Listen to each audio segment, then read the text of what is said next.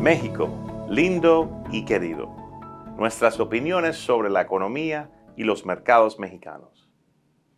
Muchos de nosotros hemos oído hablar de la canción México, lindo y querido, interpretada por Jorge Negrete.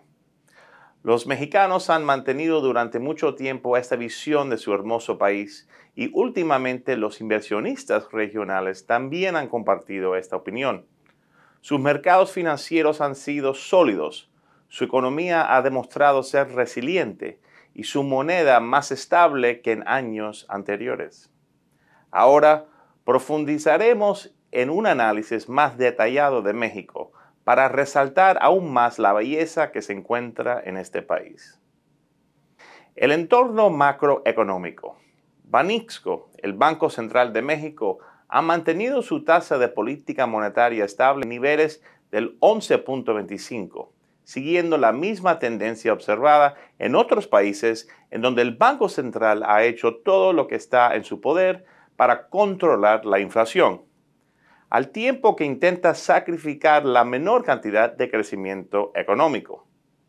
En su última reunión de política monetaria, la Junta anunció que todavía consideraba que la estabilidad de tasas por un periodo prolongado era el camino correcto para alcanzar la convergencia de la inflación a su meta, lo cual Banxico espera que ocurra en el cuarto trimestre del 24, a pesar del complejo entorno inflacionario.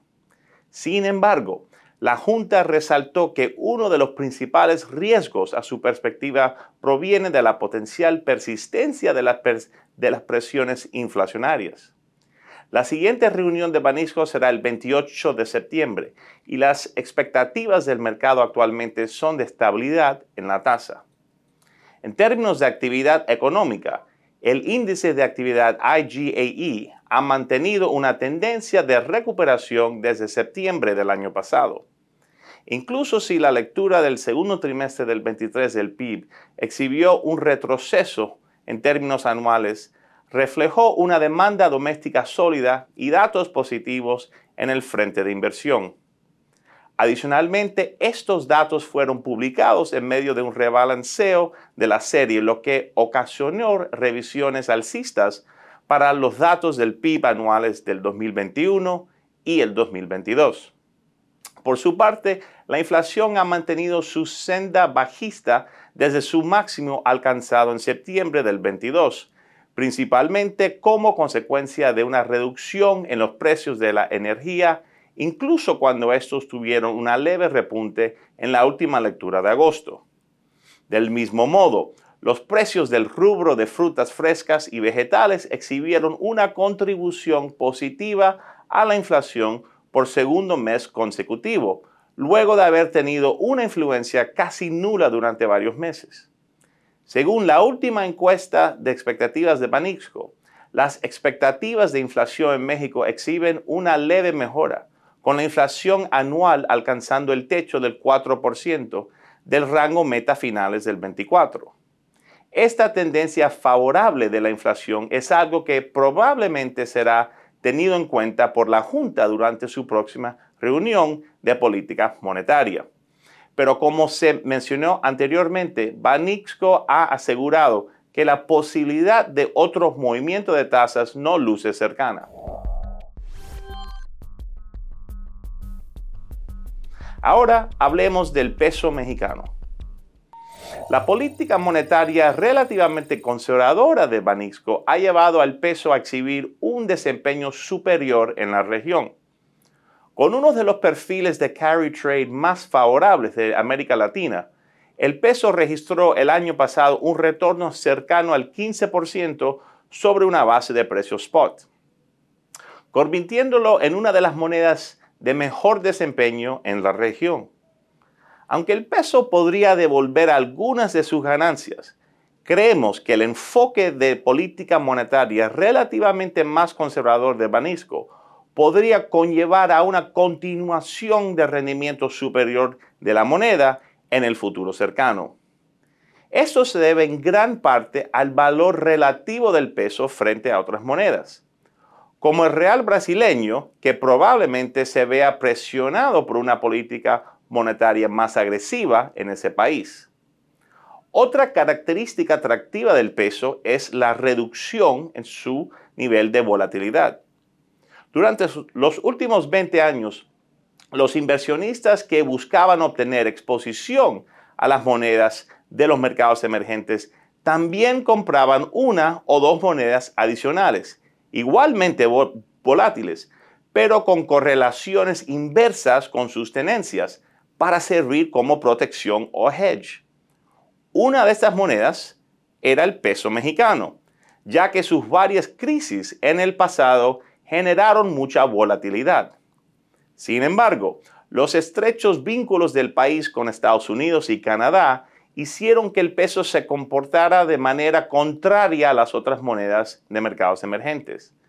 No obstante, esta correlación inversa se ha vuelto menos prominente en los últimos años, a medida que la economía mexicana continúa teniendo un desarrollo positivo, ganando estabilidad y transmitiendo esa estabilidad a su moneda. Un análisis de la correlación entre el peso mexicano y el MSCI Emerging Market Currency Index da luces a este asunto. Este índice establece las ponderaciones de divisas individuales para que sean iguales a las ponderaciones de países correspondientes en el índice MSCI Emerging Markets. Como recordatorio, una correlación de +1 significaría que el peso y la canasta de monedas de mercados emergentes se mueven en perfecta sincronía, lo que significa si una sube un 1%, la otra también aumentaría exactamente 1%. Inversamente, una correlación de -1 significaría que si uno de los activos sube un 1%, el otro bajaría exactamente un 1%. Por el contrario, una correlación de 0 significaría que ambas variables se mueven de forma completamente independiente. En los últimos 15 años, la correlación inversa entre el índice y el peso ha sido de aproximadamente negativo 0.55 en promedio, pero a veces ha alcanzado extremos de negativo 0.70. A finales de agosto, esta correlación negativa se había reducido a negativo 0.16. De hecho, el 2023 ha visto las correlaciones más estrechas entre ambas variables en los últimos 15 años. Creemos que la razón principal de esta fuerte reducción de las correlaciones no es porque el peso se está comportando más como el resto de sus pares monetarios, sino porque el peso se ha vuelto menos volátil. Miremoslos de esta manera. En años anteriores, cuando las monedas de los mercados emergentes eran volátiles, el peso también era volátil, pero se movía en la dirección opuesta a sus pares debido a su relativa seguridad. Esta seguridad no ha cambiado. Lo que ha cambiado es que el peso se ha vuelto menos volátil. Creemos que esta disminución en la volatilidad se debe principalmente a dos razones. Primero, un mayor grado de estabilidad en la economía mexicana y segundo, un aumento en las inversiones extranjeras directas en el país debido al Nearshoring. Esto no significa que el peso será inmune a las variaciones periódicas en su precio. Solo significa que a largo plazo es probable que sea menos volátil que en años anteriores.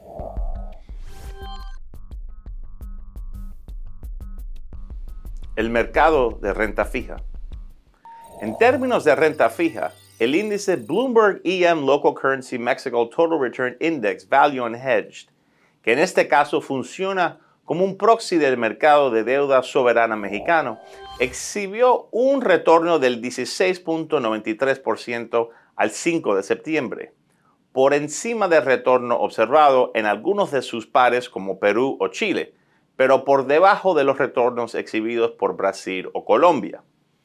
Mercados de renta fija latinoamericanos exhiben retornos positivos en lo corrido del año. Al comparar a México y América Latina con sus pares de mercados emergentes, Vale la pena resaltar que la región ha tenido un mejor desempeño que el benchmark general de mercados emergentes, a saber el índice Emerging Market Local Currency Government Universal Index. En agregado, el índice de la TAM exhibe un retorno año corrido del 18.93% hasta el 5 de septiembre, mientras que el retorno del índice es de apenas 1.39% año corrido, también al 5 de septiembre. Tal y como lo hemos dicho en ocasiones anteriores, América Latina ha sido un gran mercado al cual estar expuesto este año, incluso cuando hubiera parecido muy riesgosos al comienzo del año, cuando la mayoría de los inversionistas estaban evitando la región. En lo que respecta a la deuda corporativa mexicana, y ahora que la temporada de resultados ha llegado a su final, nos alegró ver que compañías que hemos favorecido anteriormente al tenerlas dentro de nuestra Focus List, como BBVA Bancomer, Grupo Financiero Banorte y Grupo Bimbo, reportaron resultados positivos.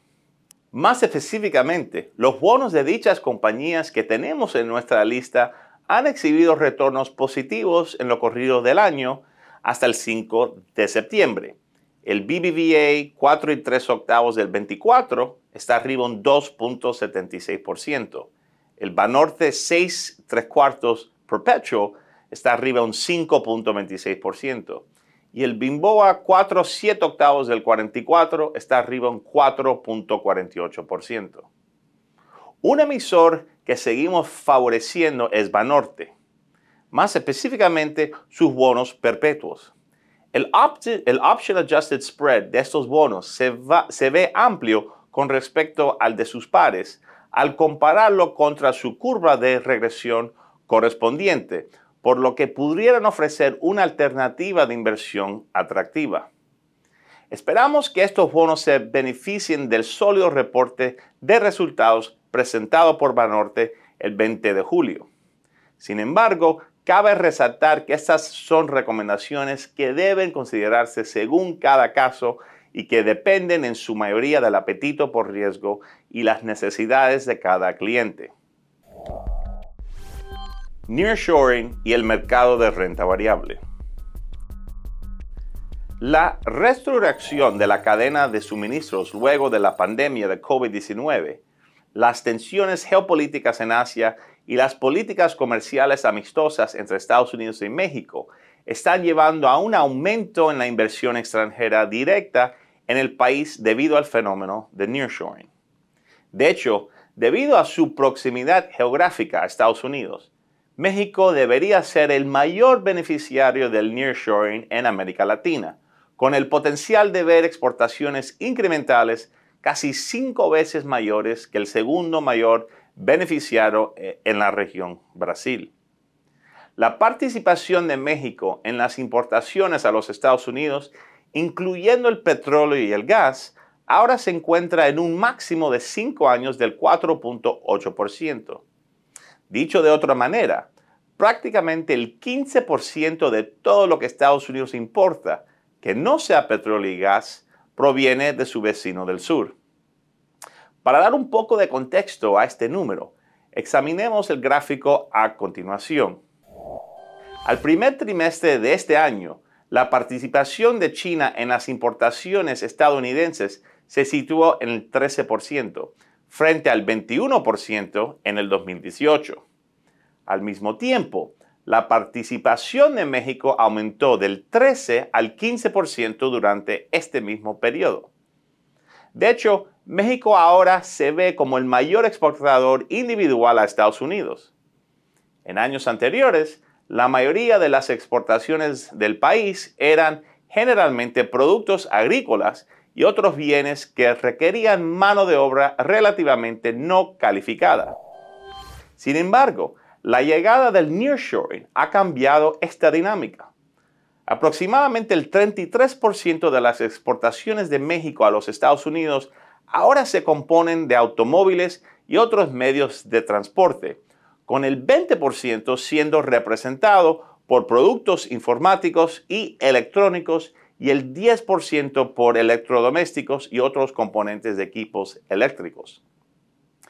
casi 2/3 de las exportaciones de México a su vecino del norte son ahora bienes orientados a la tecnología que requieren mano de obra altamente calificada. Como podemos imaginar, los trabajos altamente calificados conllevan a mayores ingresos laborales, lo que a su vez trae consigo una mejor calidad de vida para la población en general a lo largo del tiempo. En la región norte de México, ciudades como Monterrey ya están viendo un impulso de la industria tecnológica. Las universidades locales, como el Tecnológico de Monterrey, están educando ingenieros muy bien calificados y capaces de manejar roles especializados y orientados a la tecnología que anteriormente se manejaban en Asia. Según un informe de Deloitte, en los estados de Chihuahua, Coahuila, Nuevo León, San Luis Potosí y Guanajuato se manejan 65 proyectos relacionados al Nearshoring, con un valor aproximado de 11 billones de dólares. Una mayor necesidad de infraestructura para apoyar el aumento de la demanda también debería conducir a la creación de empleo, ayudando aún más a la economía local. En un artículo reciente, Rafael Gayol de Bloomberg señaló que las medidas de gastos en efectivo fijos en México aumentaron cerca del 30% en junio en términos anuales, marcando el aumento más rápido en este tipo de gasto desde 2021. Las cifras publicadas recientemente por la Agencia Nacional de Estadísticas de México indican que las inversiones relacionadas con la construcción aumentaron casi un 40% anualmente. Empresas como Tesla, Volkswagen y BMW continúan expandiendo su presencia regional. Estamos viendo compañías ferroviarias como Canadian Pacific expandir sus redes desde Canadá hasta México en un esfuerzo por reducir los plazos de entrega y llevar los productos al mercado de manera rápida y eficiente. Es probable que las empresas locales se beneficien de manera significativa por el fenómeno de Nearshoring. Bancos como Banorte están invirtiendo fuertemente en la región norte de México para apoyar a sus industrias en auge. El banco prevé una migración de trabajadores del sur al norte del país, ya que las oportunidades generadas por el Nearshoring crean más empleo. De hecho, Banorte podría agregar más de 800 empleos en el norte de México para alcanzar la capacidad que necesita para satisfacer la creciente demanda de hipotecas, préstamos comerciales y servicios bancarios generales. Con una participación del 15% en el mercado de préstamos mexicanos, se espera que el crecimiento de los préstamos amplíe todavía más la participación de mercados de Banorte en el futuro cercano. Cemex es otra empresa que también está viendo los beneficios del Nearshoring. Cemex cuenta con una presencia de mercado diversificada por todo el mundo. Sin embargo, los mercados clave de la compañía se encuentran en Estados Unidos y México, ambos países cuyas economías están demostrando ser más resilientes de lo esperado. Al mismo tiempo, Cemex está muy involucrada en el suministro de gran parte de los materiales de construcción que se están utilizando en el auge de la construcción de infraestructura. Empresas como Walmart de México, Fomento Económico Mexicano y Kimberly-Clark de México también deberían beneficiarse, ya que el aumento de los ingresos en la región podría conducir a un mayor gasto por parte del consumidor. El mercado de renta variable mexicano, representado por el Mexbol, cotiza a un PE de 13, sus ganancias actuales, más alto que en años anteriores, pero no a valorizaciones extremas a largo plazo. Sin embargo, este mercado se negocia con una prima a otros mercados en América Latina que cotizan entre 8 y 9 times ganancias, como el Ibovespa de Brasil. Históricamente existe una correlación positiva entre el índice de un ciclo monetario de flexibilización y el desempleo del mercado accionario. La misma correlación está presente en México, por lo que existe una alta probabilidad de que las acciones mexicanas suban a medida que Banisco reduzca las tasas de interés. Sin embargo, dado que el primer reporte de tasas no se espera hasta el próximo año, existe la posibilidad de que el Mexbol opere lateralmente en el corto plazo, a medida que los inversionistas incorporan una valorización cara con relación al resto de la región, al igual que la expectativa de reporte de tasas. A pesar de los posibles vientos en contra a corto plazo, creemos que la futura implementación de una política monetaria más expansiva y los beneficios del Nearshoring hacen del mercado de renta variable de México una inversión atractiva a largo plazo para inversionistas con la tolerancia al riesgo adecuada. El iShares MSCI Mexico ETF, EWW, y ciertas estrategias exclusivas de fondos mutuos y portafolios de acciones individuales, o SMAs, como se les conoce en inglés, representan posibles vehículos de inversión a través de los cuales un inversionista podría obtener exposición a este mercado. Deloitte estima que la oportunidad de Nearshoring en México podría agregar aproximadamente un 3% a su PIB y crear 1.1 millones de empleos para el país en los próximos 5 años. Las recompensas potenciales del fenómeno de Nearshoring, junto con la economía y la moneda relativamente estable del país, han convertido a México en un destino favorito para los inversionistas en la región de América Latina. Ahora depende de México aprovechar esta oportunidad y convertirse en México lindo y querido, no solo a nivel regional, sino también a nivel mundial.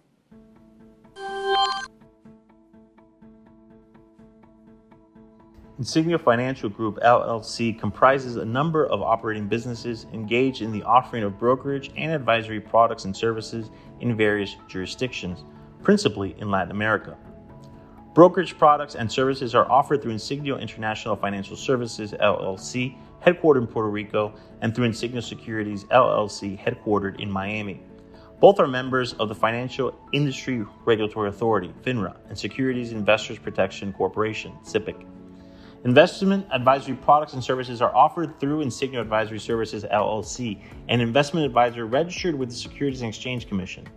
In Uruguay, advisory services are offered through Insignia International Asesores de Inversión Uruguay, SA, Insignia Asesores de Inversión Latam, SRL, and Insignia Asesores de Inversión de Uruguay, SRL, in Argentina, and through Insignia Argentina, SAU, and in Chile through Insignia Asesorías Financieras, SPA. Collectively, these 8 operating businesses make up the Insignia Financial Group.